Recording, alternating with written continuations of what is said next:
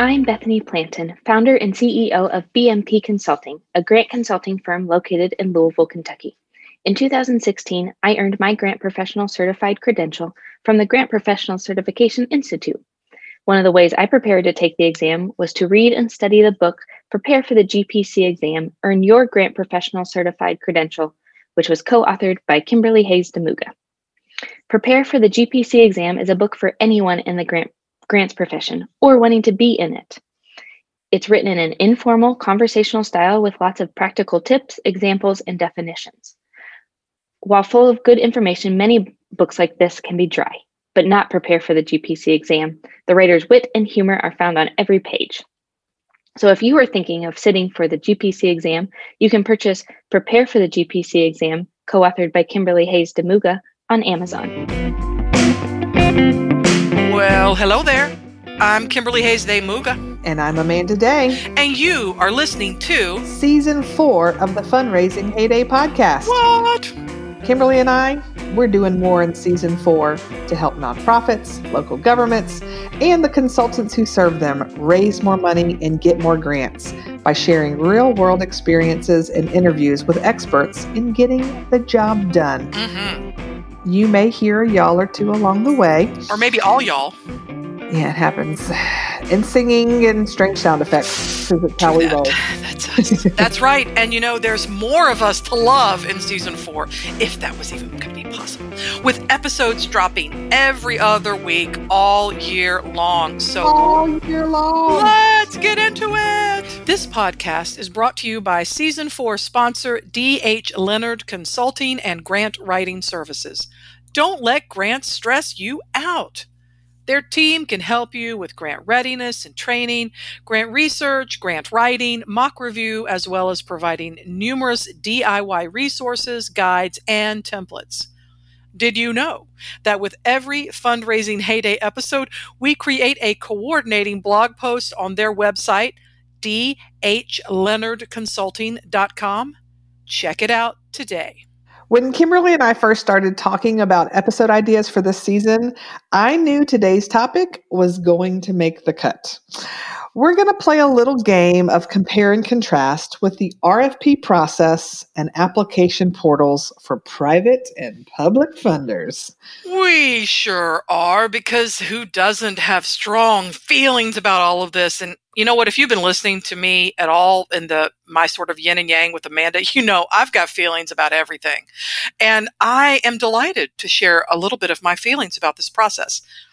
Number one, there are advantages and disadvantages to portals and applications for public, and by that we mean government funding, and private. They're good things and they're bad things. But my overall feeling about this is that this mess needs to change on both fronts. But that being said, when I used to teach and actually see people in a room without masks and pre-COVID, I would just tell people it's a game, and it's a game where the rules are not equal and fair. But for right now, I encourage you to play this game, understand the requirements of public and private funding in terms of their portals and all things that we'll talk about, but also know that we also together need to advocate for change in these funding platforms. So that's just a snippet of my feelings that I would like to share. Thank you, Amanda. Well, until the past year or so, I mostly wrote federal and state grants. And sure, I occasionally dabbled in a corporate proposal here or a foundation grant there. But in 2020, I worked on a lot of these private applications. Mm-hmm. And surprisingly, it has taught me a finer appreciation for the overload of information federal grant processes include, which I almost can't believe I'm saying how much I appreciate the federal process You surprise me every time we speak, girl. You are a surprise and a delight. Preach on. Yes. But before I go on some sort of rant about all of this, let's get started with our comparisons. And P.S., I reserve the right to do some future ranting. Oh, rights granted, my dear. Do you see what I did there? Oh. And also I would like to say welcome welcome to my world of private funding. All these years, Amanda and I would meet for lunch, and she's like, I just turned in. She doesn't really talk like that. She goes, I just turned in these, this epic grant to build a road. I'm like, I just turned in 1,200 things to fund a van. I'm tired. I mean, it's just a different kind of game in the game metaphor that I used earlier. So here's the trick I have found. Because it is private funding, there is no standardization across foundations.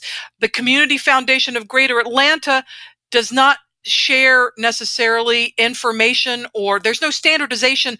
Let me back up and say there's no standardization of applications between community foundations across the United States. That's where I'm going with this, because they're private and they sort of come up with their own rules and needs and things.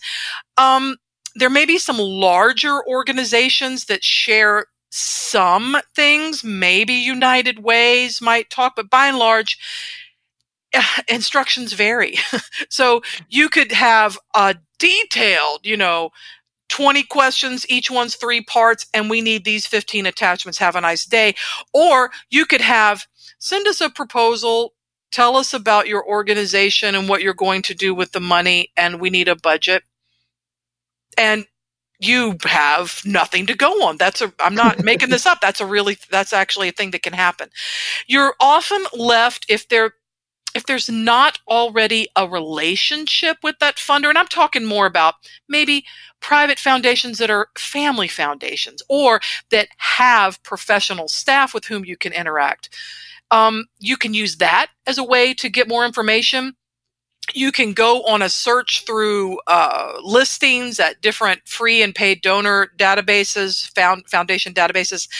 You can look through the 990s for requirements that they may have. They may have something there, but it's just kind of a treasure hunt. And sometimes I think it's really fun, and sometimes I'm like, this is nuts. What you have to, foundations, you need to give away money by law. Nonprofit 501c3s, you can receive that money. Can we just all get along and make this a little easier? Because while I'm delighted to do that as a consultant, now someone is paying me. Someone is paying me to go and do all these things because they don't have the time to do it themselves, because guess what? They're serving their populations. But again, if you're looking at a request for proposal or an RFP for private foundations, your mileage may vary. Objects in the mirror may be closer than they appear. It's just each one is different. Once you get into the groove of it, you will see similarities asking for the same kind of information, but often it's a different form. And I'm not going to go into all of that right now because I will erupt into a rant, and no one needs that right now. Yeah, it's really amazing to me, the difference between the RFP process, right? I didn't realize how much I appreciated the level of detail provided by a federal funder until I spent a lot of time this year seeking private foundation. And oh my gosh. Okay, so here comes my first rant. First of all, I want to shout at them. What do you want from me, right? So I'm used to being given my scoring breakdown, a checklist of all the documents you require, the contact information, links to other helpful information. It's almost overload, right? Mm-hmm. And like you said, mileage may vary. And I've applied for several foundations where it really is like the bare minimum. And it's like, okay, I sort of know what you want, but I don't know. So that's, as someone who was used to lots of details, to go down to almost nothing, I really don't know what to do with myself almost, right? And like you said, a lot of times these smaller foundations don't have contacts. So if I have questions, there's no one for me to reach out to with questions. And that can be frustrating because I want to put together that best proposal, right? And to me, everything that they provide, it just seems so vague. So it's kind of like I put something together. I'm like, well, I think this is what they wanted. They said a page. So here's my LOI letter. I hope I put all the right things they wanted in there. And here you go. And I think you're right, Kimberly. The more you do it and the more you find out what works and what doesn't, you get in a groove and you know what you're doing. But for me, I've been doing grants for nearly 20 years now. So you would think this wouldn't frustrate me, but because that's not I haven't been spending a lot of time in this aspect of it. Mm-hmm. Not a whole lot of details just Clearly, it drove me crazy. It's also, the more you do it, I tend to work from a sort of a case statement style document, whenever as an employee or as a consultant, where it's like, let's say all the things about the program, and the basic 5 or so key elements of any grant is probably going to be some sort of overview, org history, some sort of program description, some sort of goals and objectives area, some kind of evaluation that they might want, and usually also a question about sustainability. There could be other sections, but mainly it's covering those kinds of things. And the more you do it, you see these common elements, you just sort of start to develop, I won't call it boilerplate language because that's not what it is. And you certainly have to tailor every grant, because you're going to have to, because they're going to ask for things in a different way with different word limits or character limits or whatever it is. But keeping that basic information and being able to draw from it from a larger source document will help you in the private sector of funding. Oh yeah, in 2020 I did a little bit of subcontracting for a grant friend of ours, and the very first time she sent me the application, and she's like, "Hey, can you write this proposal for one of my clients?" And I was like, "Yeah, I'm so used to being very interactive with the client to talk to them and get all the information I need." And she was like, "Oh no," she's like, I'll just send you the case statement, kind of what you were talking about." And you're right, a good case statement. I pretty much got 99% of everything I needed from there. There were a few things that I sent it back to her with notes like, "Hey, it'd be really cool if they've got this kind of data, and if they do, plug it in here," where she could track that down, right? Sure, she's kind of the main person. But yeah, if you're working for nonprofits, I could not agree more. Having a good case statement for all of your org as a whole and all your different programs is very helpful. So it's a good starting place. And I also want to just back up for a minute and say, you might be thinking, well, why wouldn't I just go for a government grant if everything's basically spelled out, even though it's long? I would say because generally federal funding and state funding tends to, because it's so onerous and there's so many moving parts, tends to also require a level of scope of work and service that may not be available to a smaller or medium-sized nonprofit. Would you agree? Oh, absolutely. Yeah, so not everybody's ready to handle all the hoops you have to jump through. Or depending on the kind of organization you have, you may not want public funding. I mean, so it's really that's a longer discussion that we've covered in different episodes, but it's about knowing what combination of public and private grant funding is right for you. It's not just, I should go for the biggest ticket grant because that's less work, but you're not going to be competitive if you are not able to deliver the work that they're asking for. And as much as I hate to admit it, it's still competitive, and it can feel Voulet, I think he was season 2, wonderful interview with him that started off the season. He calls it the Hunger Games.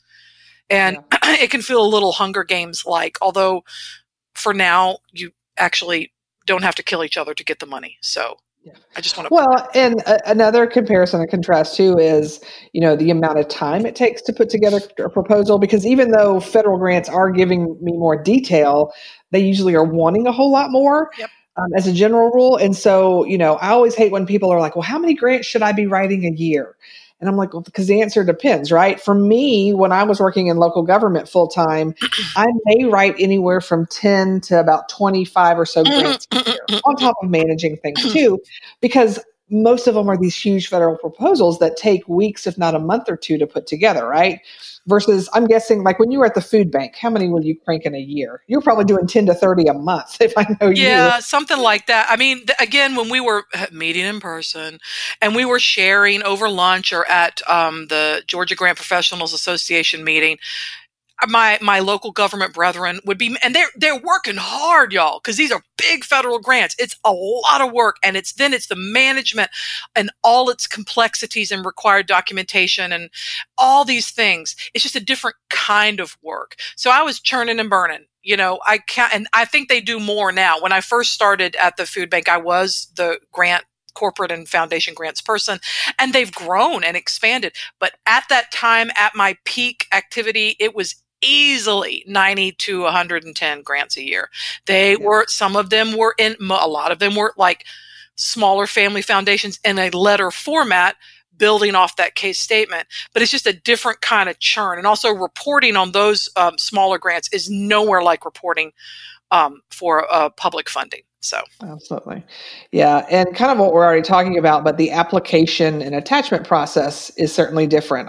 Like we've already talked about, the private applications, so those foundations, they tend to be shorter. Sure. And you've got much less space to write. Like you're turning in, maybe a 1-page letter or maybe a 5-page application. Now, I get that there are some big foundation funders out there that it's a big proposal. I'm not saying they all are, but a lot of them are shorter. And I have found so far in my experience is that from funder to funder, there's a lot of similar attachments they want from you, right? They want to see your 501c3 letter. They want to see your list of your board of directors. Sure. They also like to see a lot of documents related to finances, like last year's audit or your current budget, things like that. Okay. I've also experienced that most of them want a letter from the president of your board of directors. Basically them saying, yes, we really are applying for this grant. So those are kind of some standard things I've noticed on the private side. And then on the flip side, public, these tend to be much larger applications, generally more space to answer questions. Although not always. I've done $1 million proposal that the whole thing was 8 pages, and that included a signature page, a cover page, and 2 pages of maps. So 4 pages of everything else for $1 million. But they're typically bigger. I've never seen an LOI application for a big federal grant. I'm not saying it doesn't exist because, there's lots of grants I don't know all about. But I have seen, but it was for a state funder where they did want an LOI style. Okay. But it was a state funder that was maybe federal pass-through fund. So it wasn't directly from that federal agency. Gotcha. And then federal funders as well, all public funders, they want attachments. And there are certainly some things that you see from grant to grant, but it really could be just about anything. Your org chart, location maps, a resolution, who knows? And usually you don't have to have a letter from your, highest elected official, usually, or your board chair. Usually they just have to sign the application, right? And that's kind of how that works. So those are some differences between some private and public. And again, we're just doing all this to give you an idea. If you're new to grants and you're not sure which way you want to lean, maybe the type of job you're getting, we're trying to give you an idea of what you're getting yourself into, on both sides of the coin here. And also, if you are a local government agency, then chances are there's not a lot of private funding available. Or if you are a faith-based 501c3, you may not be eligible for some public funding because you're faith-based. I'm not saying it's right or wrong. I'm just saying that's the way it is. And so there are lots of different things that can drive this. But, I just want to share this right now, Amanda. Can I just do this? Share away. She's like, y'all, she doesn't even know what I'm going to say. But I know it's going to be good. So go. Well, no, it's not even. But I'm like, look, no matter how many pieces of paper you're asking for, it feels like that many funders are operating from a place of you are guilty until you're proven innocent. Yes. Do you know what I'm saying? It's like a complete lack of trust. I'm like, my board chair? Are you kidding? My board chair could be pre-COVID flying all around the country doing like big business things or whatever they're doing because they're business people who are volunteering for this board. He isn't sitting in his office hoping I'll toddle in and go, hey, can you sign this piece of paper? First of all, paper, visiting, really? Do you think that I am just going to randomly apply places? I mean, it's really gets to me, as you can tell, because it's like funders, really? Do you just think, who hurt you, funders? Okay, who hurt you? Well, my theory on every rule in the grant world, whether it's a rule for the application or a rule for management, that rule exists. It didn't exist at the beginning, but it exists now because somebody broke that trust or somebody did something they shouldn't. And so the funder's like, oh, we can't let this happen again. So here's the new rule. So somebody once upon a time submitted a proposal on behalf of an organization and they were not supposed to, right? And so now the new rule is we got to have a letter from the board chair.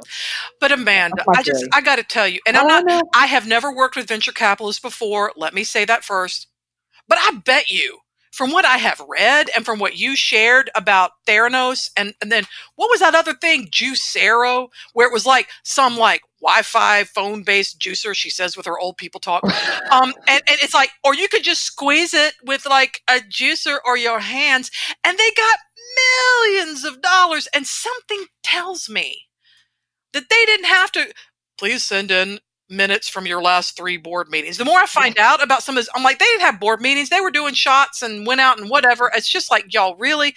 But for this 20 grand, I got to give you, and you know which public agency I'm talking about. Mhm. I have to give you board minutes. I have to give you a list of board of directors put in a specific format. I got to give you the like official seal that I think it came over on the Mayflower. I don't even know. And it's like, I have to, all of these things. And it used to be until last year, it used to be in little binders that I would have to go and buy and put little color. I'm gesturing now, putting those little colored construction papers in between each section. It's like, And tabs. oh my God, labels. really? Y'all, really? What is it? Who hurt you? And also, again, someone's paying me to do this, and it's an agency that where I can demonstrate the need. Because you know what? I don't work with agencies that don't need grant funding or fundraising, because that's wrong. But it's like, all of this for what? What is it? You know, it's ridiculous is what it is. And I'm hoping that we're moving toward a time when we can have a reckoning with this. I totally get why a funder would want to know, hey, are you fiscally sound? Or if we give you this $20,000 grant, are you going to spend it on Cheetos and beer? I mean, but also it's like, all that documentation won't tell you that. And it actually detracts from don't you want to, hear from the people or who've benefited for having this park or whatever, having board minutes or signed papers from the board president that you're not sneaking. Is that really where we are? I don't know, Amanda. Thank you. And thank you. I'm going to stop now. Well, and I think you've heard people talk about trying to move closer to trust-based funding. Oh, what a radical concept, right? I know, and we need to get there, and I don't know. Okay. If we're not there yet, why don't we talk about the application portal? Okay. I am now grant seeking Eeyore. Okay. So for private, as you might have imagined, the process is all over the map. And I have to say, I'm in the middle now of helping an organization that helps people all across the United States with a certain disease. And I am doing a lot of research and combing through 990s and all this, because as you can imagine, it's not like you could focus on geographical funders. It's not like you could focus on there are just some restrictions around grants. So I'm really searching around, and I am stunned to see how many agencies, they have a website. Okay. They have a website. They're not like sitting there with stone tablets and chisels. All right. But they got a website, and then they have to write a little paragraph on there about how you have to mail stuff in. That they will not accept, even if it's COVID, they will not accept this. And I'm like, y'all are just breaking my heart, because it means that someone is going to have to pay someone, or some volunteer is going to have to do that and pay the postage and go to the post office right now and get all this documentation. And guess what? And as of this recording, we're in a pandemic, and it's really bad. And maybe having your people go to the post office or go to the office supply store and get all this paper and all this other crap and put it in the mail, is that really the best use of anyone's time?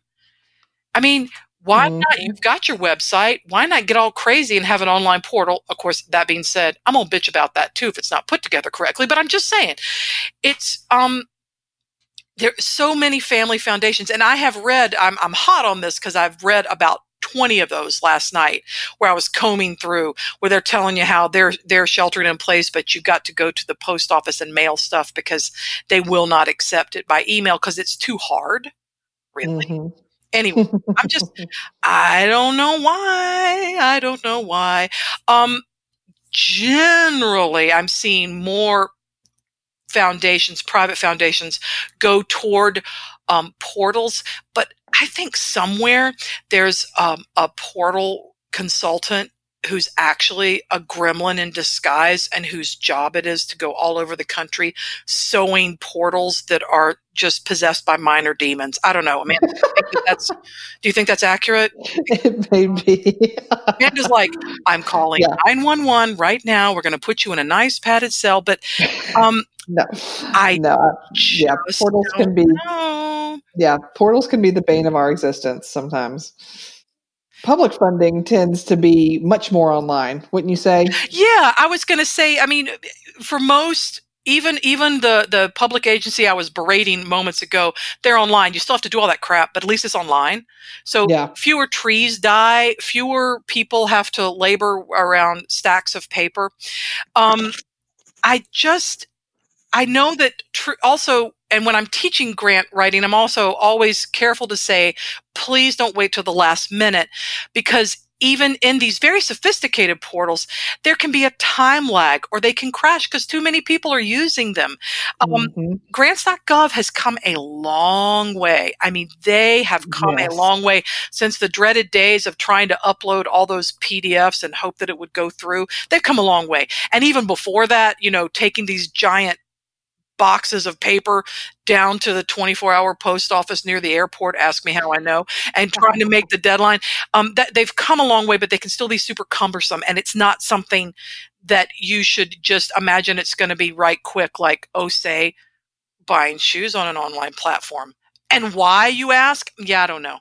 But I'm just saying, so I'm saying it's just amazing to me how that works. But I think for public funding, most of it is online, but it's not foolproof. It's not a seamless experience. Let's say that. Oh, yeah. Let's be real. No funder has come up with the perfect application process. But you're right. Things like grants.gov and other systems I've noticed have improved from year to year, which is much appreciated. Until we find the perfect process, here are a couple of things that annoy me the most about some systems I've worked in recently. All righty. You ready? I got a long laundry list here. Y'all, she makes a list. See, I just freeform rant, and Amanda makes a list, which is why we work so well together. So you get on your list, girl, and preach about it. Here we go.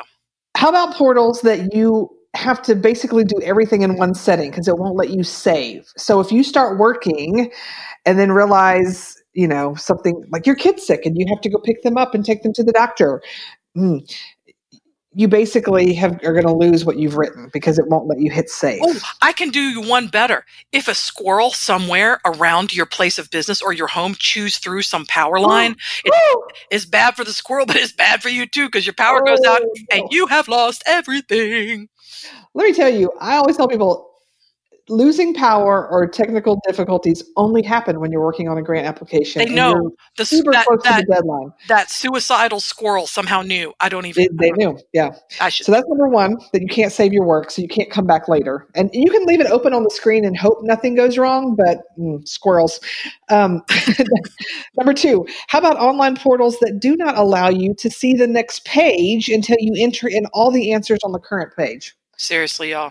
So you don't even know, especially if it's an application that doesn't tell you what all they need. So you're like, are there 12 more pages? Is this going to take me 2 days or 8 months to finish? I don't know, because I can't get to the next page until I enter in my my EIN number for my organization, and I can't remember where I wrote that down. Right? I have set up some dummy accounts before, and I'm not going to say with which I set them up.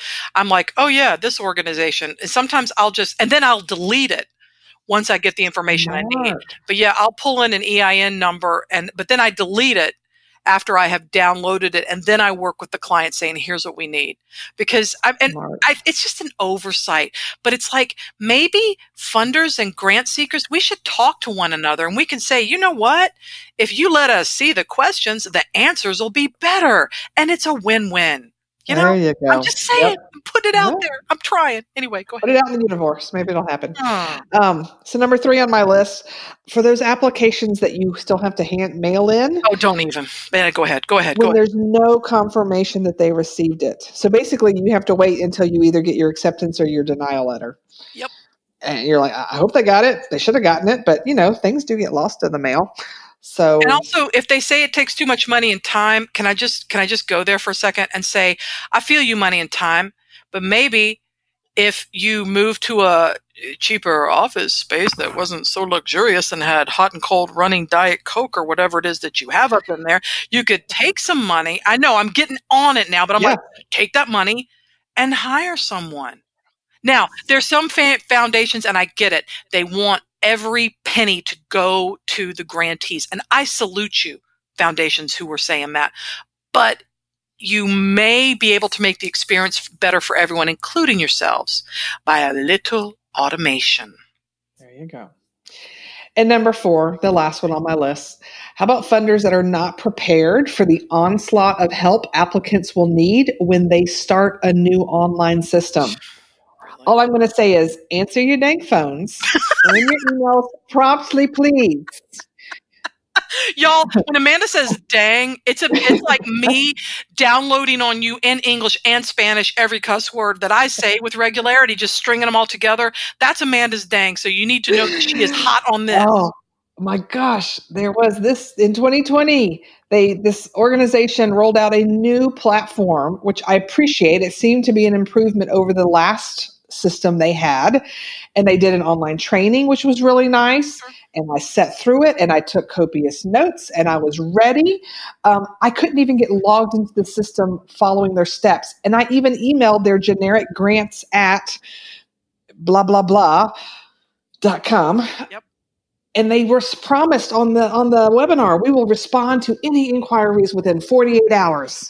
Yeah, when 2 weeks go by and I'm still not in the system because nobody's answering the phone and nobody's returning emails. And I know 2020 was the year of everybody's working from home and things are crazy, but you can't get out a new system without help. Also, Amanda, and we are the fortunate people who can work from home. First of all, I want to say that because there are people who are essential workers who are getting just the raw deal right now. But I'm talking about people who are privileged enough to be able to work from home. Y'all, we've been doing this since March. We're recording this in December. You needed to have figured out your phone system issues and iron them out by now, or get Amanda's son, who is our IT department. He, send that child an Amazon gift card and get him in there and he will make it right. Cause it's like, I'm not buying that excuse anymore. Yeah. And anyway, so I'm just, well, and we're stressed out enough. Yeah, man. I had a client tell me, they were like, because I submitted it was an online application, but it was all through Excel spreadsheets. It was interesting. God. I know which one that is. I sent copies of everything to my client because I always do. And she was trying to find some information, and she finally just called me, and she's like, I don't even understand how you were able to submit this. She goes, this is why I don't do grants. This is the stuff that drives me crazy, right? And I told her, and I was like, yeah, this is the stuff nobody talks about when you go to grant writing classes. It's all about, this is how you write a needs statement, and you need to have data. And so important, but so much of your time is finagling all of this stuff. But that's the stuff that stresses me out because I don't have a lot of control over some of this stuff. And so when I'm calling, it's, especially for someone like me, when I'm calling, it's not because I've never done this before and I'm clueless from day one, which those people need help too. But I have tried every trick in the book and nothing is working. And I just need a calm voice on the other end to say, okay, I'm going to walk you through it. And here's what we do. Because that's just basic customer job. It's basic customer service. And I know I got online shoe retailers on the brain, but I'm just going to go there right now and say, and the founder of Zappos, he I'm sorry, I can't remember his name. I'm so sorry. But he passed away unexpectedly. He was like 46, right? And I was listening to an interview with him, and he talked about how his company, I promise I'm going to relate this, Amanda. I promise I'll bring it home. Hey, I love all things shoes, so bring it. So it was, Zappos is a company. They are not sponsoring this podcast, although, Zappos. We love you. DM me Zappos. Anyway, he said, I think of it's a customer service company. It's not a shoe company. And because, shoes, okay, a commodity to sell, but he was all about providing, and I think his company to this day is excellent at this, the primary customer service experience, which means you answer people's questions, you're there to walk them through. And I'm not saying, yes, I am saying that. I'm saying if you are a foundation or a funder, public or private, part of your stakeholder, your constituent, your client base, whoever you want to call us, it's the organization seeking funding. And you have to give out that funding. Organizations like us, where we work, need to have that funding. You should be able to provide, if Zappos can get a pair of shoes to me in 2 days, y'all need to be able to understand your online portal and walk somebody through it. Okay. Because, we are not, this is not mission to Mars here. We're just trying to understand why this thing won't upload. And so, I think it's a customer service model, but it's also foundations, public or private funding. We both need each other. And I think it speaks to the larger power inequity issue that is kind of at the base of all my belly aching about this. It's like you cannot exist unless you have people apply. So let's work together. Well, speaking of working together, give me the best segues. Let's talk about how we can make it better for grant applicants on both the public and private side. And let me just say that when you make it better for grant applicants, it's also better for the funder, because like Kimberly already said, you're going to get a better product from us, which means you're going to have better service, right? Which is the whole reason you're giving money to begin with, is to because you want it to do good. I mean, unless you're scallywags who are like stealing money, we're not talking about you. We're talking about the funders that are set up to put money out into the world to do good things. That's what we're talking about. Yep. So first of all, funders, please do us a favor and read your own guidelines and fill out your own form. Because I think a lot of them have never done that. They just say, this sounds good. It makes sense. And it might, but there also may be some things that you're like, you really can't answer that question in 100 characters and really give any kind of depth or breadth, right? So it should give you some insight onto how simple or difficult that process is. And you can make improvements accordingly, right? So read your own stuff, take your own grant proposal process, and see what works and what doesn't. Right? Fair. Yeah. Now we've talked on season 2 about this great resource, but if you are a grant seeker of foundation funds and you want a way to anonymously give some good and or bad feedback on funders, check out grantadvisor.org, right?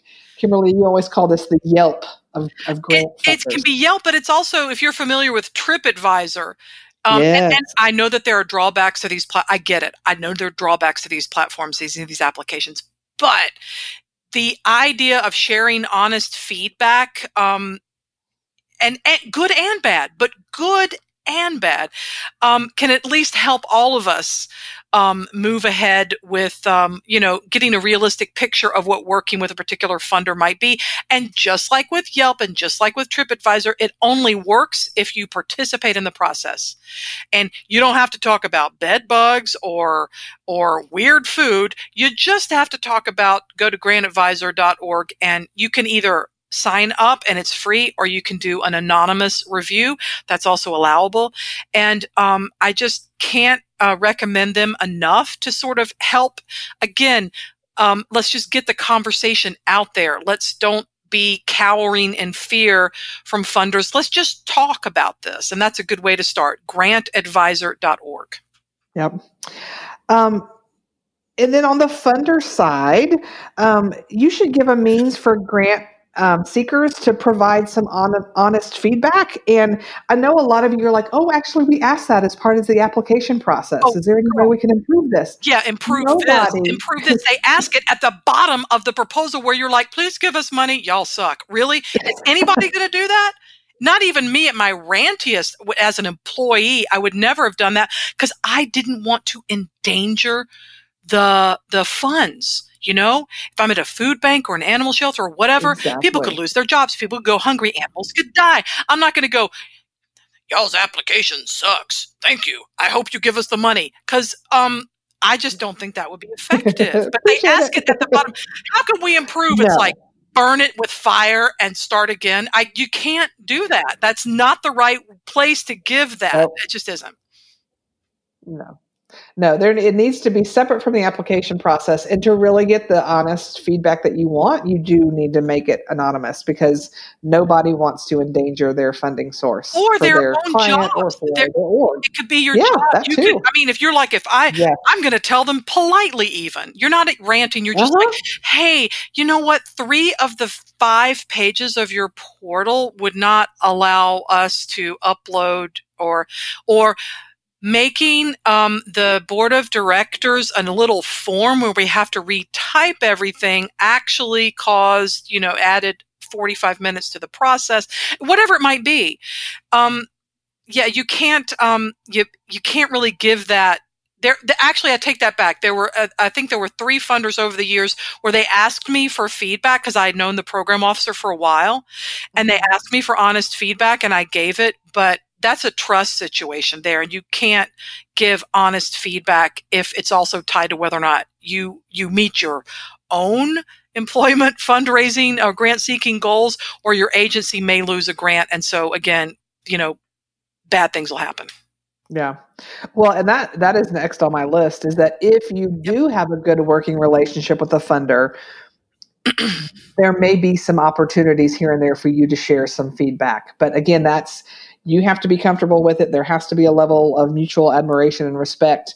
That hasn't happened a lot in work I'm doing, but there have been a couple of program officers that, because I've gotten grants over the years, we've seen each other, every year at the grant workshop, and then every year at the workshop they do if you've won the grant, and you just, sometimes with certain people you are able to build up some rapport.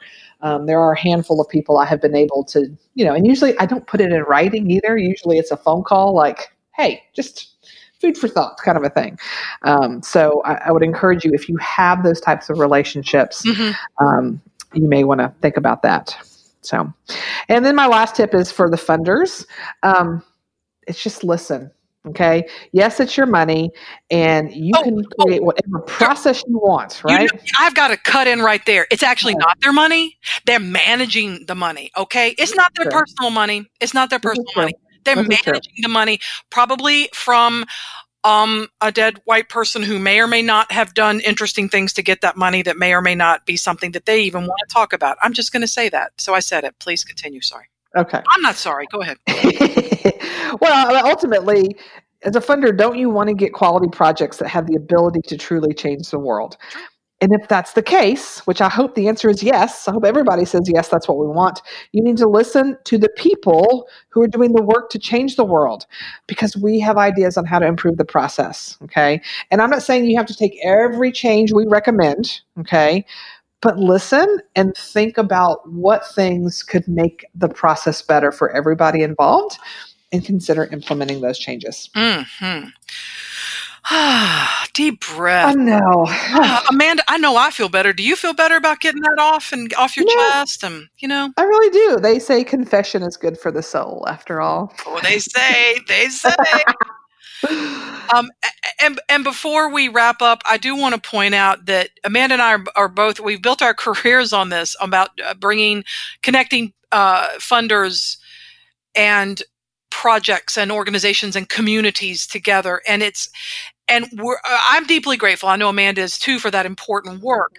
But we just can work together to make it better, and to make it better for everyone, not just so that I don't have a bad day because the squirrel ate the phone line and interrupted my whatever. I'm not talking about that. I'm not talking about getting the money flowing to do the things in the communities that are doing the hard work and the important work.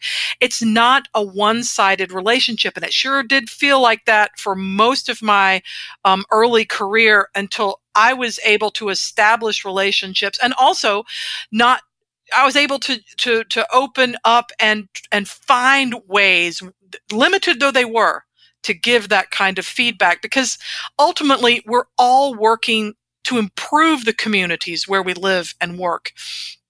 And we're ultimately all on the same page.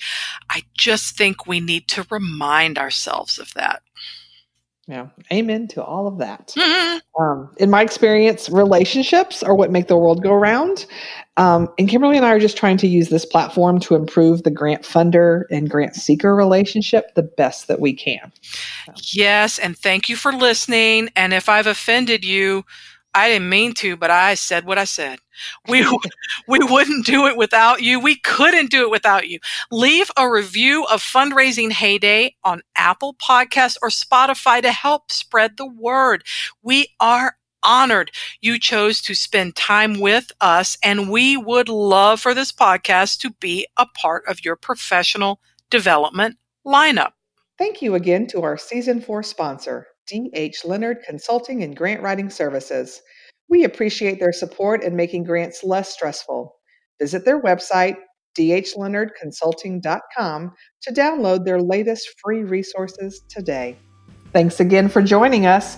We decided that each season we should highlight a grant professional who works in a specific sector of our field. Mm-hmm. And this year, we're going to talk to TJ Hansel, who has immense experience working with tribal nations. We hope you'll tune in. Bye now. Bye, y'all.